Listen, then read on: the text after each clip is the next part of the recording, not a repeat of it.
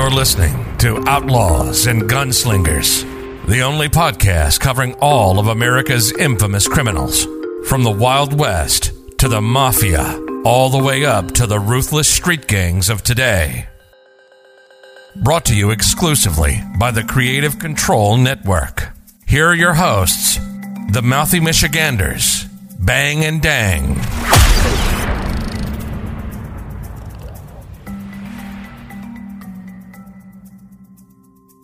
Welcome back to Outlaws and Gunslingers with your host, Bang and Dang. Bang here, Dang over there. Not with the mic up to his face yet, because he's never ready when we're ready, but nevertheless, the show must go on. Outlaws and Gunslingers, another episode fresh off the epic two-part Jonestown, the massacres, the brainwashing, and the murders, and all that stuff that took place. So if you haven't listened to them, go listen to them. Last two episodes, part 1 and part 2 out now. We were thinking about doing the Unabomber for our next episodes after Jonestown, but those ones are probably going to be a part 2 as well, part 1, part 2, and we didn't want to do a part 1, part 2 back to back.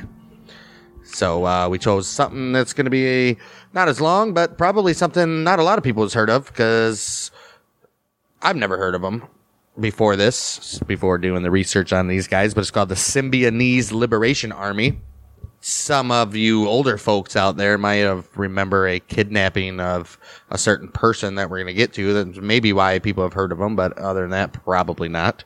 All of their other doings, but interesting little story. We got some action here, police shootout, and some other crazy things. So we'll get into it. The United States Federated Forces of the Symbionese Liberation Army, also known as the SLA, was an American left-wing surprise organization founded by Donald DeFreeze, whose alias was General Field Marshal Sink, Cinque, and William Harris, whose alias was General Tico.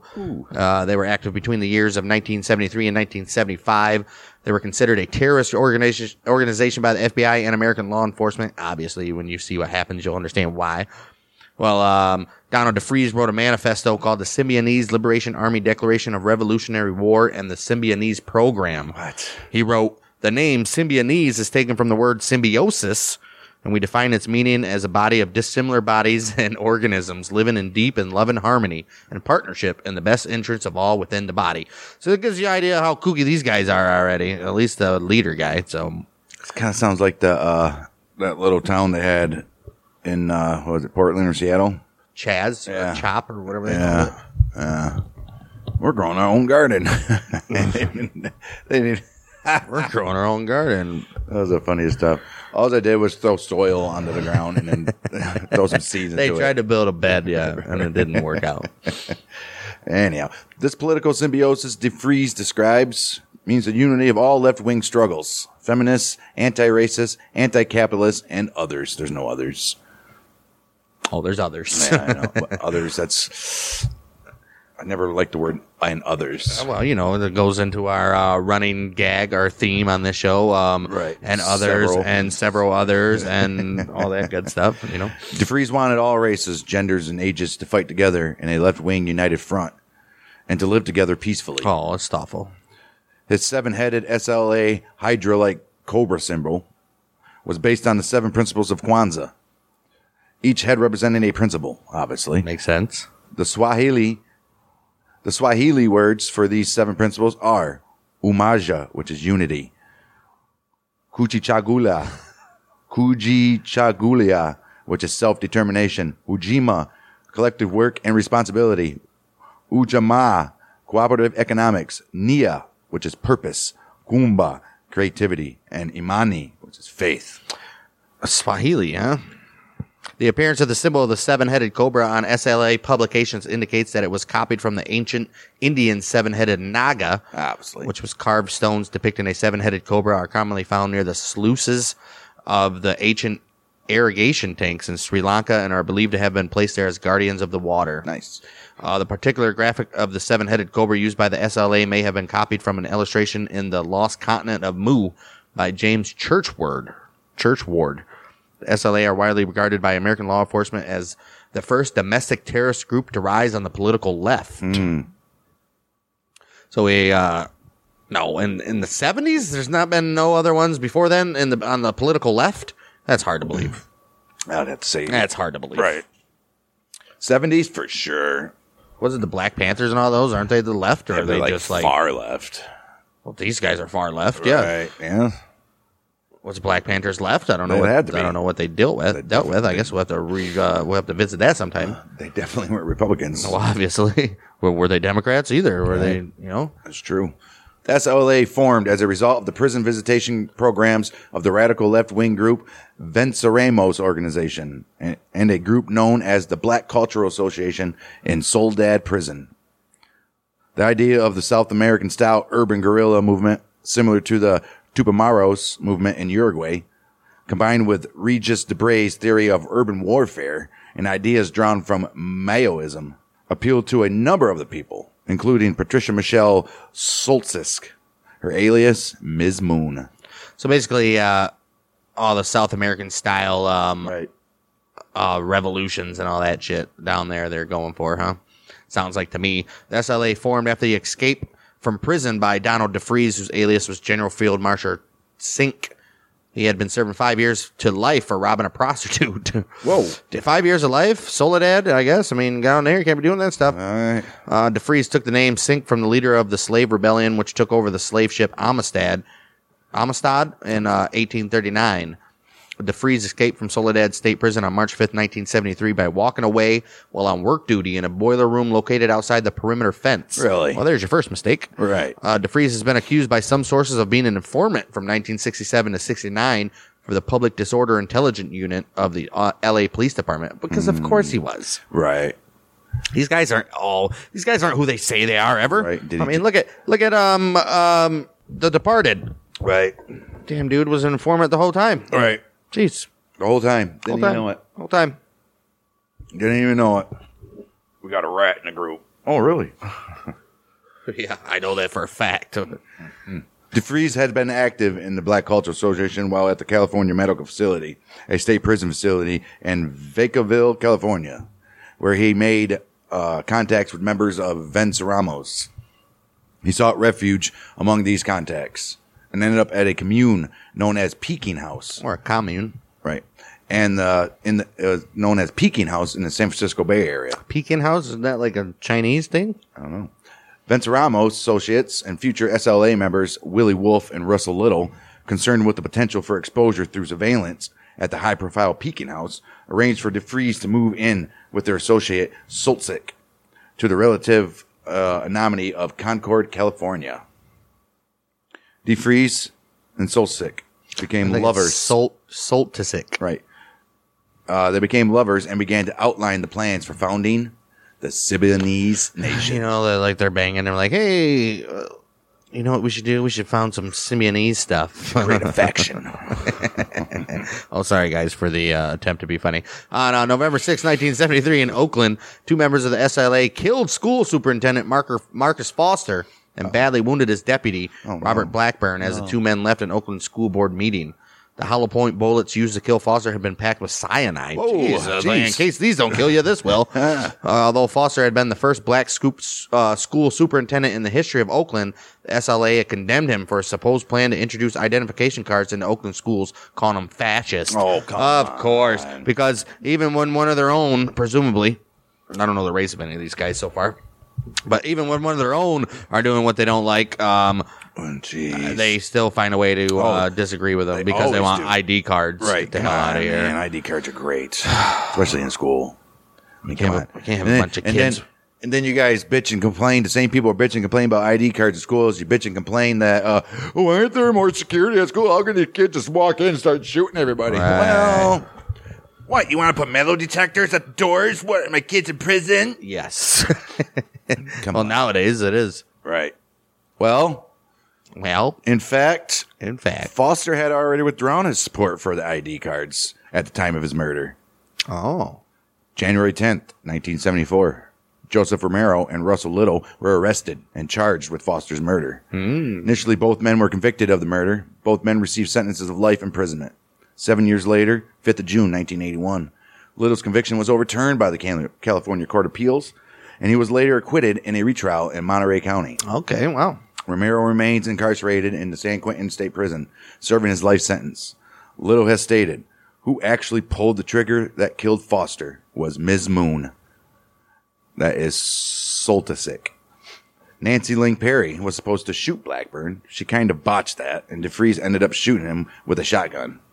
So it was supposed to be Nancy and Ms. Moon doing the moitas. No, he said who actually pulled the trigger that killed him was Ms. Moon. Right. Nancy Ling Perry was supposed to do it, but DeFreeze ended up shooting him with a shotgun, and then Ms. Moon must have killed the shot that killed him. Or fired the shot that killed him, huh? Right. Well, in response to the arrest of Romero and Little, the SLA began planning their next action. They said, we got to kidnap an important figure to negotiate the release of our imprisoned comrades. Well, documents found by the U.S. Federal Bureau of Investigation, FBI, at one abandoned safe house revealed that an action plan was planned for the full moon of January 17th. Uh-oh. The FBI, as good on a full moon in California, right? Oh, the FBI, as usual, didn't take any precautions, and the SLA did not act until a month later. Is this still, what's his face? In 70s, yep. Oh, jeez. J. Edgar, man. That doesn't matter. Even the FBI gets so many tips, they don't care. Right. And the SLA, they didn't act until a month later. On February 4th, 1974, publishing heiress Patty Hearst, who is the daughter of the conglomerate guy William H. Hearst. Some people might have heard of him. She's a sophomore at the University of California at Berkeley. She was kidnapped from a Berkeley residence at apartment 4, 2603 Benvenue Avenue. The kidnapping occurred less than 3 months after a November 73 San Francisco Chronicle story in the Society section announcing the Hearst-Stephen Weed betrothal, which is a wedding, obviously, which had the address given. Stupid. Dummies. The SLA had chosen to kidnap Hearst to increase the news coverage of the incident. Obviously. All right, so we get a little kidnapping here. Well, word on the street. I was actually researching Patty Hearst, but her life wasn't interesting enough, so I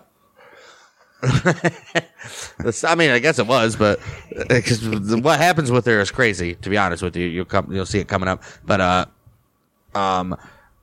she was one of several heiresses to the fortune, and her parents didn't think it was necessary to give her like security and shit, so that's why she got kidnapped. But yeah, the SLA issued an ultimatum to the Hearst family.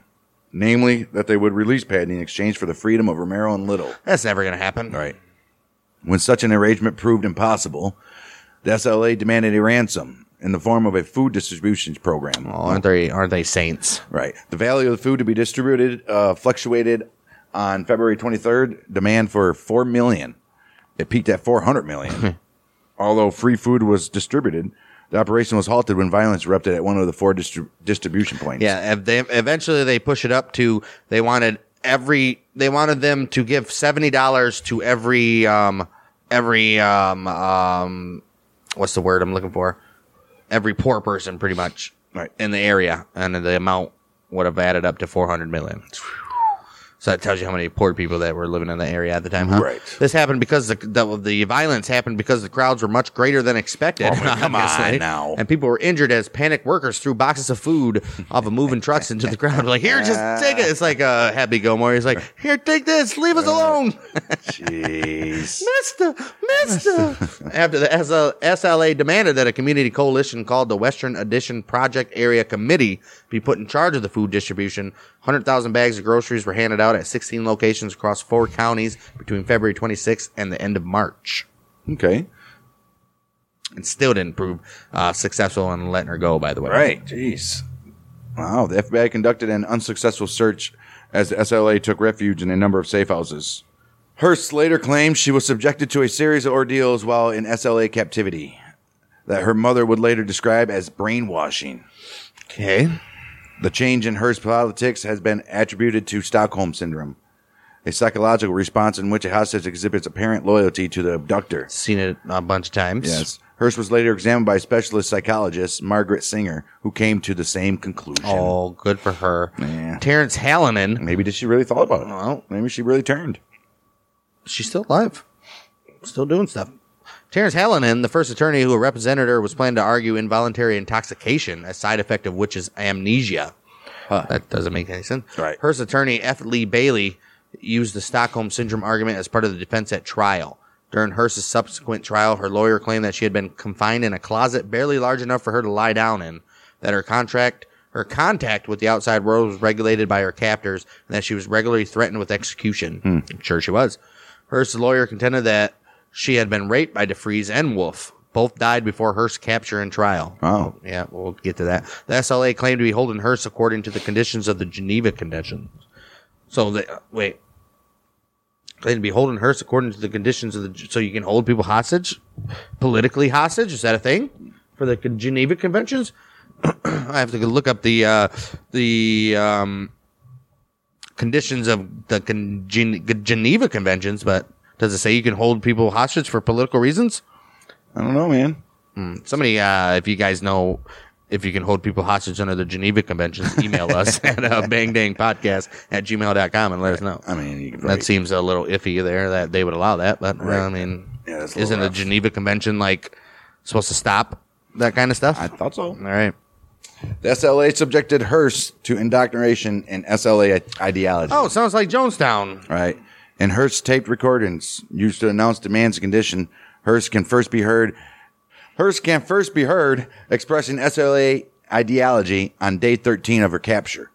With each video, Hearst voiced increasingly support for the aims of the SLA. So now they're like looking at it in real time. Every video she puts out, she's increasingly becoming indoctrinated and going to them to their ideologies. They're very, all we want to do is feed the hungry, give the poor some more money, and I think that's nice. We just want to give them food. And people like your family is the one that's stepping in the way of this and suppressing the poor and all that stuff. I guarantee that's what they were saying. I can see to her, that. dude. I can see that brainwashing an heiress.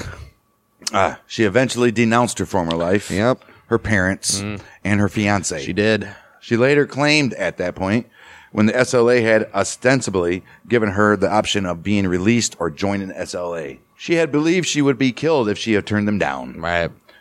She began using the pseudonym Tanya after Che Guevara's associate, Tanya the Gorilla.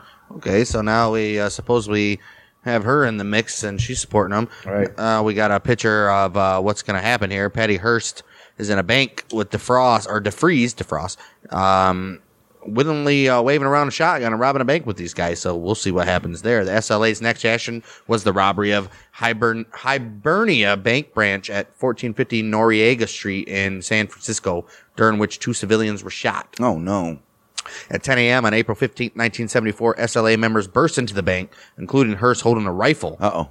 And the security camera footage of Hearst became an iconic image. Of course it did. She has denied willing involvement in the robbery in her book, Every Secret Thing. There's a cheap plug for her. Right. The group was able to get away with over $10,000. Waste of time. Yes. Hearst was later sentenced to 7 years in prison for her participation. Her sentence was later commuted after 2 years incarceration by Jimmy Carter, and she was eventually pardoned full-time by Bill Clinton. We'll get into that a little bit later. Really?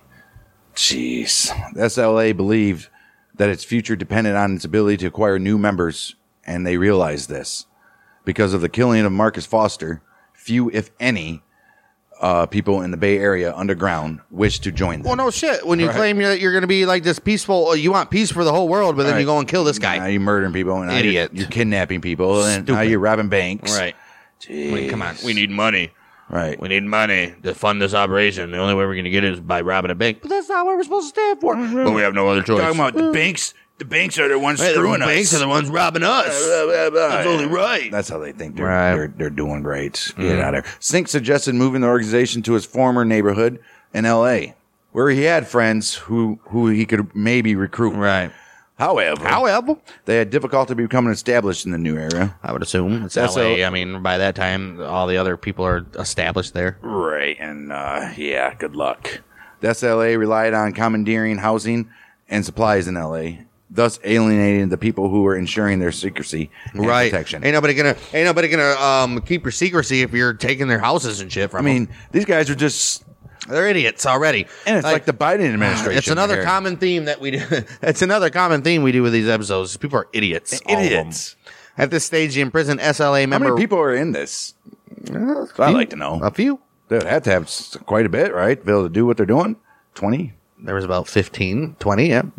At this stage, the imprisoned SLA member Russell Little said that he believed the SLA entirely lost sight of its goals and had entered into a confrontation with the police rather than a political dialogue with the public. Obviously. Yes. Yes, what we just been saying. And they've lost that since the beginning. Right. The whole plan was nothing but violence. He was the one that killed the guy. Right. Well, he claims he didn't. But on May 16th, 1974, Tico and Yolanda, who are William and Emily Harris, Right. entered Mel's Sporting Goods store in the Los Angeles suburb of Inglewood to shop for supplies. Shop. Right. While Yolanda made the purchases, Tico, on a whim, decided to shoplift a bandolier. Oh, come on. When a security guard confronted him, Tico brandished a revolver. A bandolier. He's gonna shoplift a bandolier. What is a bandolier? I think it's like a little guitar, isn't it? All right, where they at? No, it's you said it was a hardware store, didn't you? It's a bag. Oh, a bandolier. Yeah, it is a bag. Individual bullets or belts of ammunition. It's slung slash style. Yeah, but yeah. So okay, yeah, like a little pouch. Yeah. A satchel. A man purse, they call it nowadays. Right. Pretty much, right? Well, after he drew the revolver, right. right? After he drew the revolver around the guard knocked the gun out of his hand. He's like, get that out of here. He's like, how about this? Place some handcuffs on William's left wrist. Hurst, on an armed lookout from the group's van across the street, began shooting at the store's overhead sign. Everyone in the store but the Harrises took cover, and the Harrises fled the store and drove off with Hurst. Okay. As a result of the SLA's botched shoplifting incident, the police acquired the address of the safe house from a parking ticket in the glove box of the van, which had been abandoned. Oh, they didn't even leave in the van? What a bunch of idiots, dude. Jeez. The rest of the SLA fled the safe house when they saw the events on the news. I would assume so. That's smart. The SLA took over a house occupied by Christine Johnson and Minnie. It is taking over. They just walk into people's houses like, this is our headquarters. It's like during the Civil War. Right. like this is our headquarters now, people. Wow. They're like, okay, I guess. Okay. One of the people in the house I am decaptain now. Right. I am decaptain DeFries. I am decaptain DeFries now. One of the people in the house at the time was a then 17-year-old neighbor named Brenda Daniels, who was sleeping on the couch. Daniel recalls the events that day. She said, I went down to Minnie's every Thursday evening to play some cards and drink a little. Oh, nice. I fell asleep early. When I woke up around 2 a.m., I saw drink a little at 17 years old? Of course, man. Damn. I saw 4 white women and 3 dudes, 2 black and 1 white. I saw guns spread out all over the floor, and I asked them why they had guns, more than I'd ever seen in my life. They didn't answer, and instead the black dude asked me my name and then introduced me to everyone. She asked if they asked her if Patty Hearst was there, and she said, man, how can I tell? All white women look the same to me. Brenda Daniels, clearly an African-American. Right. So she'd pass out on the motherfucking couch. Imagine that, though. Passing out on the couch, and all of a sudden you wake up and all these strange-ass people with guns all over the place. You're like, yeah, I think it's time for me to go home. Right. It's a good day for me to be at Minnie's. Right, yeah. I don't think I'm coming to Minnie's no more. Right. The next day, an anonymous phone call to the LAPD stated that several healthy and heavily armed. Stated that several heavily armed people were staying at the caller's daughter's house. So I don't think it's too anonymous if it's the caller's daughter's house. Right. Hey, this is Minnie's parents calling. Keep me anonymous. All right, keep me anonymous. Afternoon. Right. That afternoon, more than 400 LAPD officers. Oh, shit.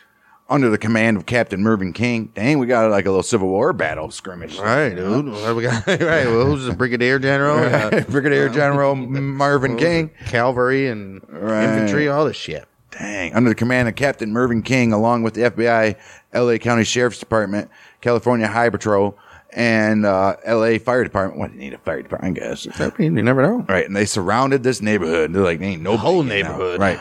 The leader of a SWAT team, used a bullhorn to announce occupants of 1466 East 54th Street. This is the Los Angeles Police Department speaking. Come out with your hands up. Ooh.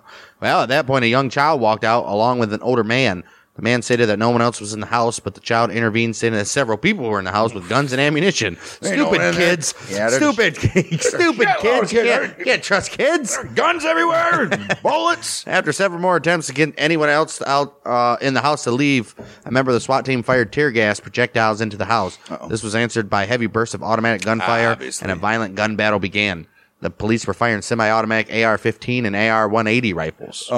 They better think. They learned, no. This is before. This before? This is before the Hollywood shootout. Right. So the SWAT team was already there, so that's why it's SWAT has what they need. But regular officers didn't start carrying them until that Hollywood shootout. That you guys can go and listen to. We did that a couple weeks ago. You guys can go shoot. You got the guns. We'll be here. We'll be here with our rifles and our pistols. Jeez. The SLA members were armed with M1 carbines. Ooh. Which had been converted to fully automatic. Oh, bump stock. Police also reported that the SLA had made homemade grenades from 35 millimeter film canisters and had thrown them at responding officers. Jeez. During the shootout, police continued to fire dozens of tear gas grenades into the home, trying to flush out the SLA members. Right. About 2 hours into the shootout, the house caught fire, probably due to an exploding tear gas canister. Yeah, I would assume. As the house began to burn, 2 women left from the rear and one came out the front. She had to come in drunk the previous night, passed out, and then woken up in the middle of the siege. Dang, that sucks. No, worse than waking up to a bunch of guys with guns on the ground. You're waking up to a hail of bullets. Lucky she didn't die. All these were taken into custody, but were found not to be so clearly this house, SLA members. This house was a party house. Right. Anyways. They probably knew that. That's why they went there. Automatic weapons fire continued from the house. At this point, Nancy Ling Perry and Camilla Hall came out of the house. Investigators working for their parents would claim that they walked out intending to surrender and that they were unarmed, but police later stated Hall was shot in the head by police as she aimed a weapon towards them while Perry was providing covering fire. I don't know about that. After Hall's body fell to the ground, it was pulled back inside the burning house by Angela Atwood, who was another member, I'm assuming. Perry followed Hall out of the house, firing a pistol at officers as she emerged and was shot twice. Her body remained outside the house. They weren't going to get her. Jeez. They weren't going to get her. So what's going on here? First, they're saying they're unarmed. Who says this? The investigators that the parents hired claim they walked out intending to surrender, but the police are saying they came out shooting. And they were unarmed. Police later stated that Hall was shot in the head by police as she aimed fire. All right. There's no way to prove it. So unless they sprinkle some crack on her and put a gun in her hand. Right. The rest died inside from smoke inhalation, burns, and gunshot wounds. Oh, that's a hell of a combo. The coroner's report concluded that Donald DeFries committed suicide by shooting. Hey, look, another pussy. Right. Jeez, these guys are like watching all these people fight for him. And that they indoctrinate and they frickin' came to and he takes this make way them out. follow him, and they do that. And he takes this way out.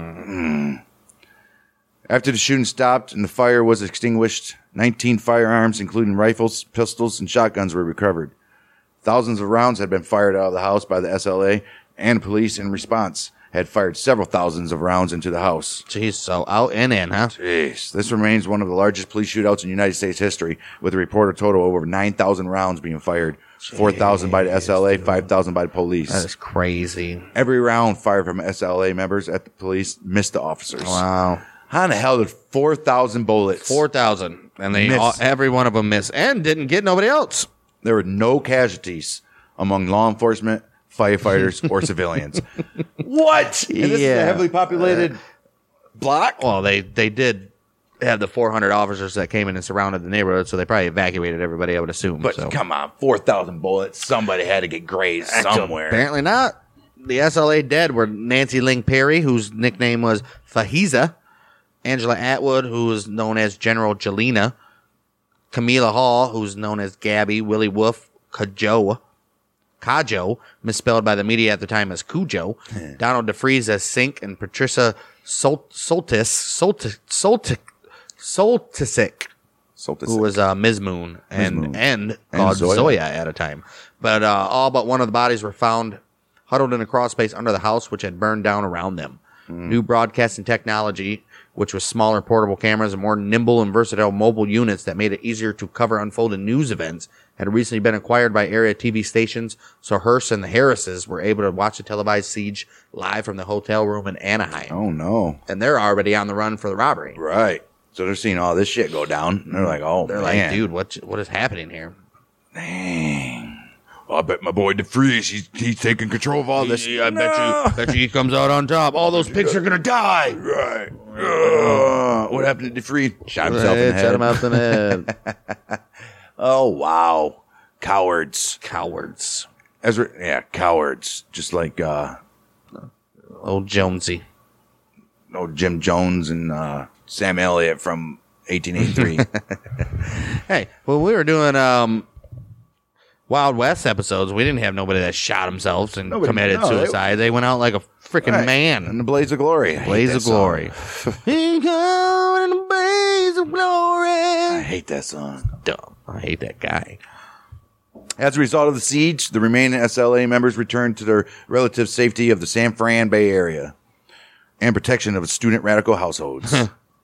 At this time, a number of new members gravitated towards SLA. Why? When you just watch all yeah, the they probably were like, yeah, you know how stupid kids are, though. I know. Like, oh my God, you see these guys? They're martyrs. Right. Good cause. Statues. The active participants at this time were Bill and Emily Harris, Patty Hearst, Wendy Yoshimura, siblings Steve and Kathleen Solaya. Is there a movie on this? James Kilgore, Kathleen Solaya's boyfriend, and Michael Borton. I believe, yeah, there's several things on there's a this. movie. On April 21st, 1975, the remaining members of the SLA robbed the Crocker National Bank in Carmichael, California. During the robbery, bank customer Myrna Lee Opsel, a 42-year-old mother of four, was killed when Emily Harris discharged the shotgun she was holding, apparently by accident. Oh, jeez. 5 SLA members were ultimately held accountable for the murder and robbery, but not until almost 27 years later in early 2002. What a sloppy shotgun holder, Emily. Come on, Emily. Come on. Idiot. Look at that little smug mug shot, too. It should be called a smug shot. Nice. Patty Hearst, after a long we go highly, back to Patty. right. After a long and highly publicized search, was captured September 18th, 1975, along with the Harrises, Stephen Solia, Yoshimura, all rounded up in San Fran safe houses. In Hearst's arrest affidavit, she claimed that the SLA members had used LSD to drug her and had forced her to take part in the bank raid. I mean, I'm sure they're all on LSD. I'm sure she was forced the first time, and after that, you don't have to force. right, yeah. Right. You only have to force the first time. Right. She was convicted of the Hibernia bank robbery and sentenced to 7 years in prison. United States President Jimmy Carter commuted the sentence for 21 months. Time served. Yep. After she had been in prison for 21 months. Right. She was pardoned by President Bill Clinton on his last day in office. The Harrises were convicted for their part in the Hearst kidnapping and spent 8 years in prison. Police allegedly consulted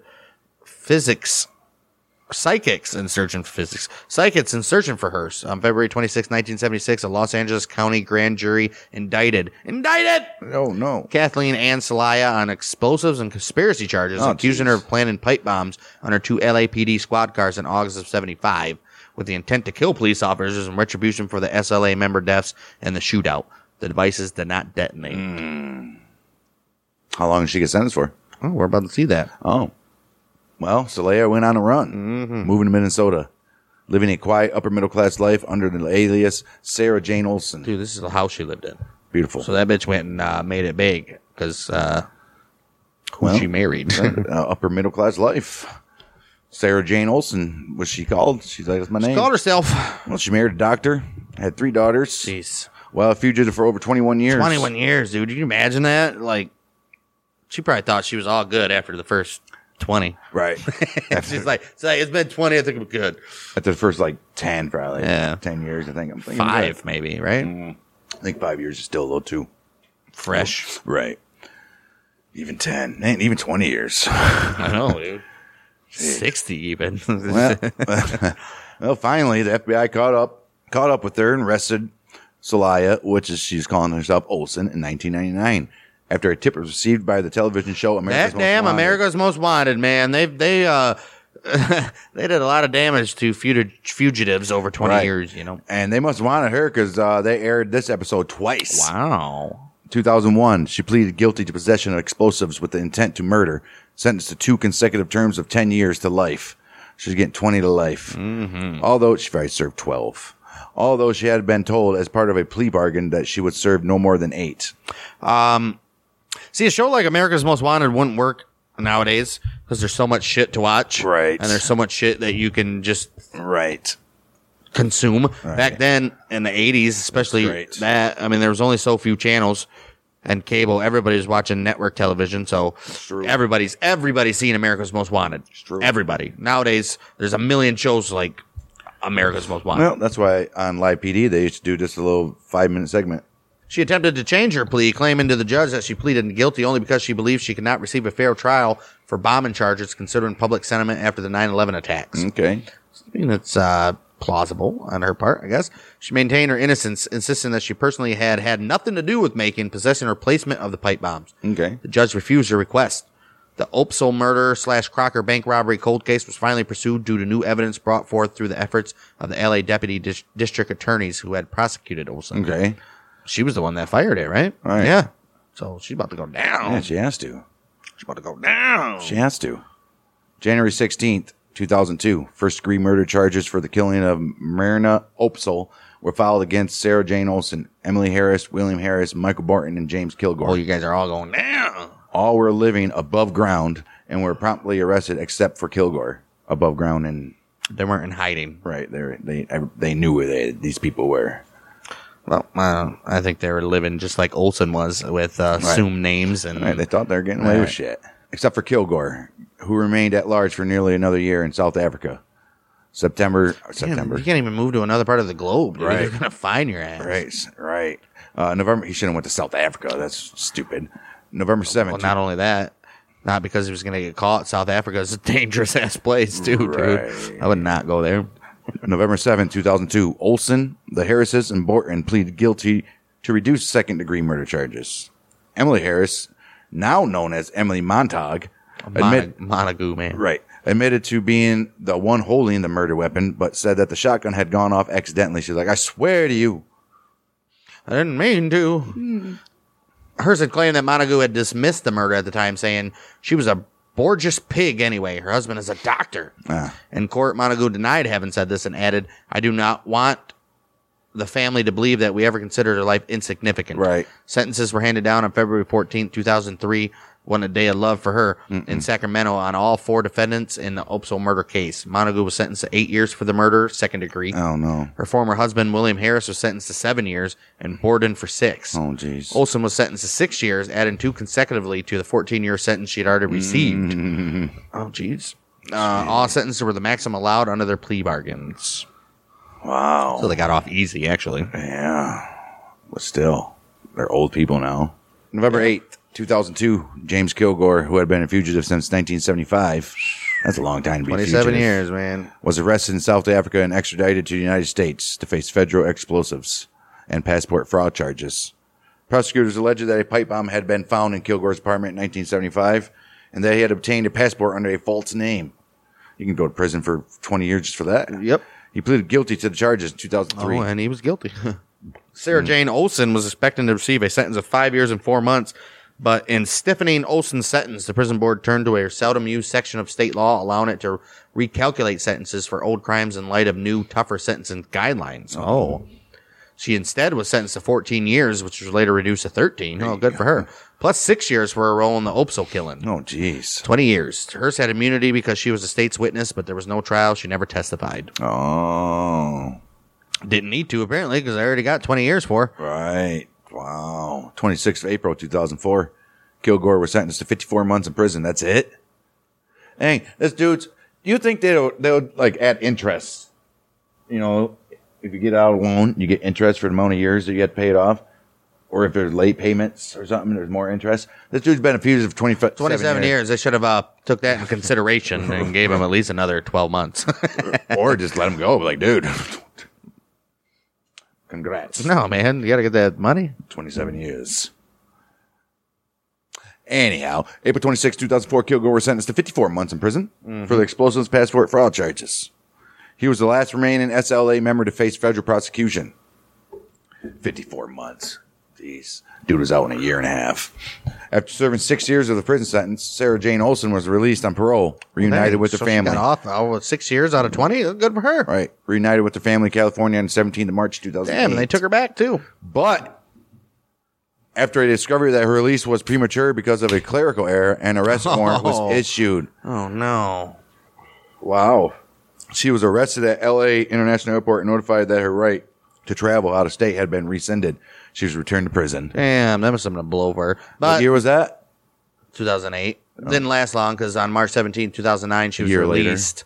This time correctly after serving 7 years of her 14-year sentence. She was to check in with a parole officer in Los Angeles where it would be determined that if she would be allowed to serve her parole in St. Paul, Minnesota with her husband and 3 daughters. Several officials, including the governor of Minnesota, urged that she serve her parole in California. Damn, governor. But she was finally allowed to serve it in Minnesota. I mean, why not, right? She got a family and stuff. I mean, I'm surprised her husband stuck around. I mean, hey, man.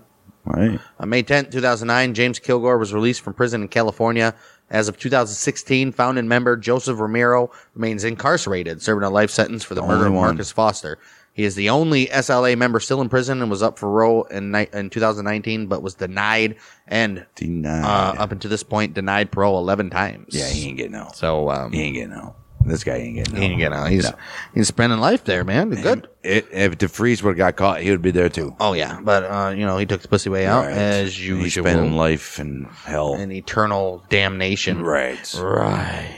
He will not rest in peace. He will not. That's going to do it for the... Yeah, I mean, come on, guys. I mean, this happens all the time. This story right here is a dime a dozen. You get these morons who have this belief, and they're probably smooth talkers. They get a bunch of people to follow them and off of bullshit. And the only thing they want to do is just take everybody's money and shit. They want to do what Bernie Sanders and Joe Biden try to claim that they're doing it for the good of peace and all that shit. But as we've just went over with, nothing about what they want to do with it. The thing was, when you start forcing your beliefs, that's the problem. You don't force it. The original purpose of this group was to have the unity of all left-wing struggles, feminists, anti-racists, anti-capitalists, and others. Right. Nothing like this happened the whole time that these guys were active. All they did was rob banks, kill people, and do dumb shit. The only thing that was decent was the first part of the kidnapping where they had to give all the food out. Right. Other than that, nothing. And then it was just murder after that. So there you go. Another story of indoctrinating people, and this is kind of like a mini cult, I guess you would say. Yeah. Fresh off of Jonestown, not obviously near as severe as that, but still, this was a call, but not about let's kill ourselves. Resulted basically, I guess. A lot of them did. By suicide by cop. Right. Still the largest police shootout in history, I believe. Crazy stuff. This is the type of stuff that you get on Outlaws and Gunslingers. You never know. Never heard of any of these guys before. And I heard of the Patty Hearst thing, and everybody knows William H. Hearst, big conglomerate guy, media company guy, and all that stuff. But yeah, good stuff. I urge you strongly to go check out Patty Hearst's story, because there's a lot more she did after the convictions and all that stuff. She actually went and starred in a couple of movies. What was she in? She was in, they made a movie about her period in the gang called Abduction, Patty, Tanya, The Ordeal of Patty Hearst, Captive, Patty Hearst, Gorilla, The Taking of Patty Hearst, The Radical Story of Patty Hearst, Drunk History, The Kidnapping of Patty Hearst, and American Woman. I gotta watch the Drunk History one. That's that TV show. Yeah. She appeared in feature films, and such as Crybaby, Serial Mom, Pecker, Cecil B. Demented, and A Dirty Shame. She wasn't Crybaby, huh? She also appeared in an episode of Lord of the Pies and Veronica Mars.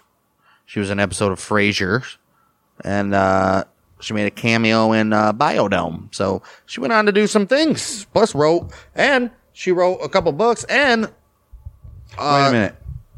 She was in Frasier in 1994. Well, she was a fugitive. She wasn't a fugitive. They got her in 75. Remember, she had immunity. Oh, Patty Hearst. Right. Yeah, I was thinking of the other one. She also participates in dog shows. Her Shih Tzu Rocket won the toy group at the Westminster Kennel Dog Club show at Madison Square Garden on February 16, 2015. Right. At the 2017 show, her French Bulldog Tuggy won Best of Breed, and Ruby won Best of Opposite Sex. So she's out there at dog shows right now getting shit done. Oh, yeah, look at that. She went on and did some stuff over there, man. So, yeah, go look up her story, because she did a lot of stuff after all this. So, good for her, I guess. Ugly bitch. That's going to do it for Outlaws and Gunslingers. This week's episode of the Symbionese federal things. What were they? Symbionese Liberation Army. We will be back next week for... They were the United Federated Forces of the Symbionese Liberation Army. SLA. Right. We will be back next week for the 2-parter, most likely, of the Unabomber. Maybe I'll stick it into one. I mean, if we want to do an hour and a half show, who knows? It's going to be a 2-parter. It's definitely going to be a 2-parter, but it's worth it. Unabomber, everybody knows the Unabomber, another California. It's California, man. Everybody in California. But we'll be back for that. If you guys are interested in Civil War, specifically battles of the American Civil War, you can go check out our podcast called The Battles of the American Civil War. We're currently in, I think, August or September of 1861, first year of the war coming to a close, and we're just getting started in terms of that because there's a lot more good shit coming up there. So if you guys are interested in history and American history, go check that out. Battles of the American Civil War. We'll be back next week for the Unabomber Part 1. Uh-oh. We are the Mouth of Michiganders with Bang, bang.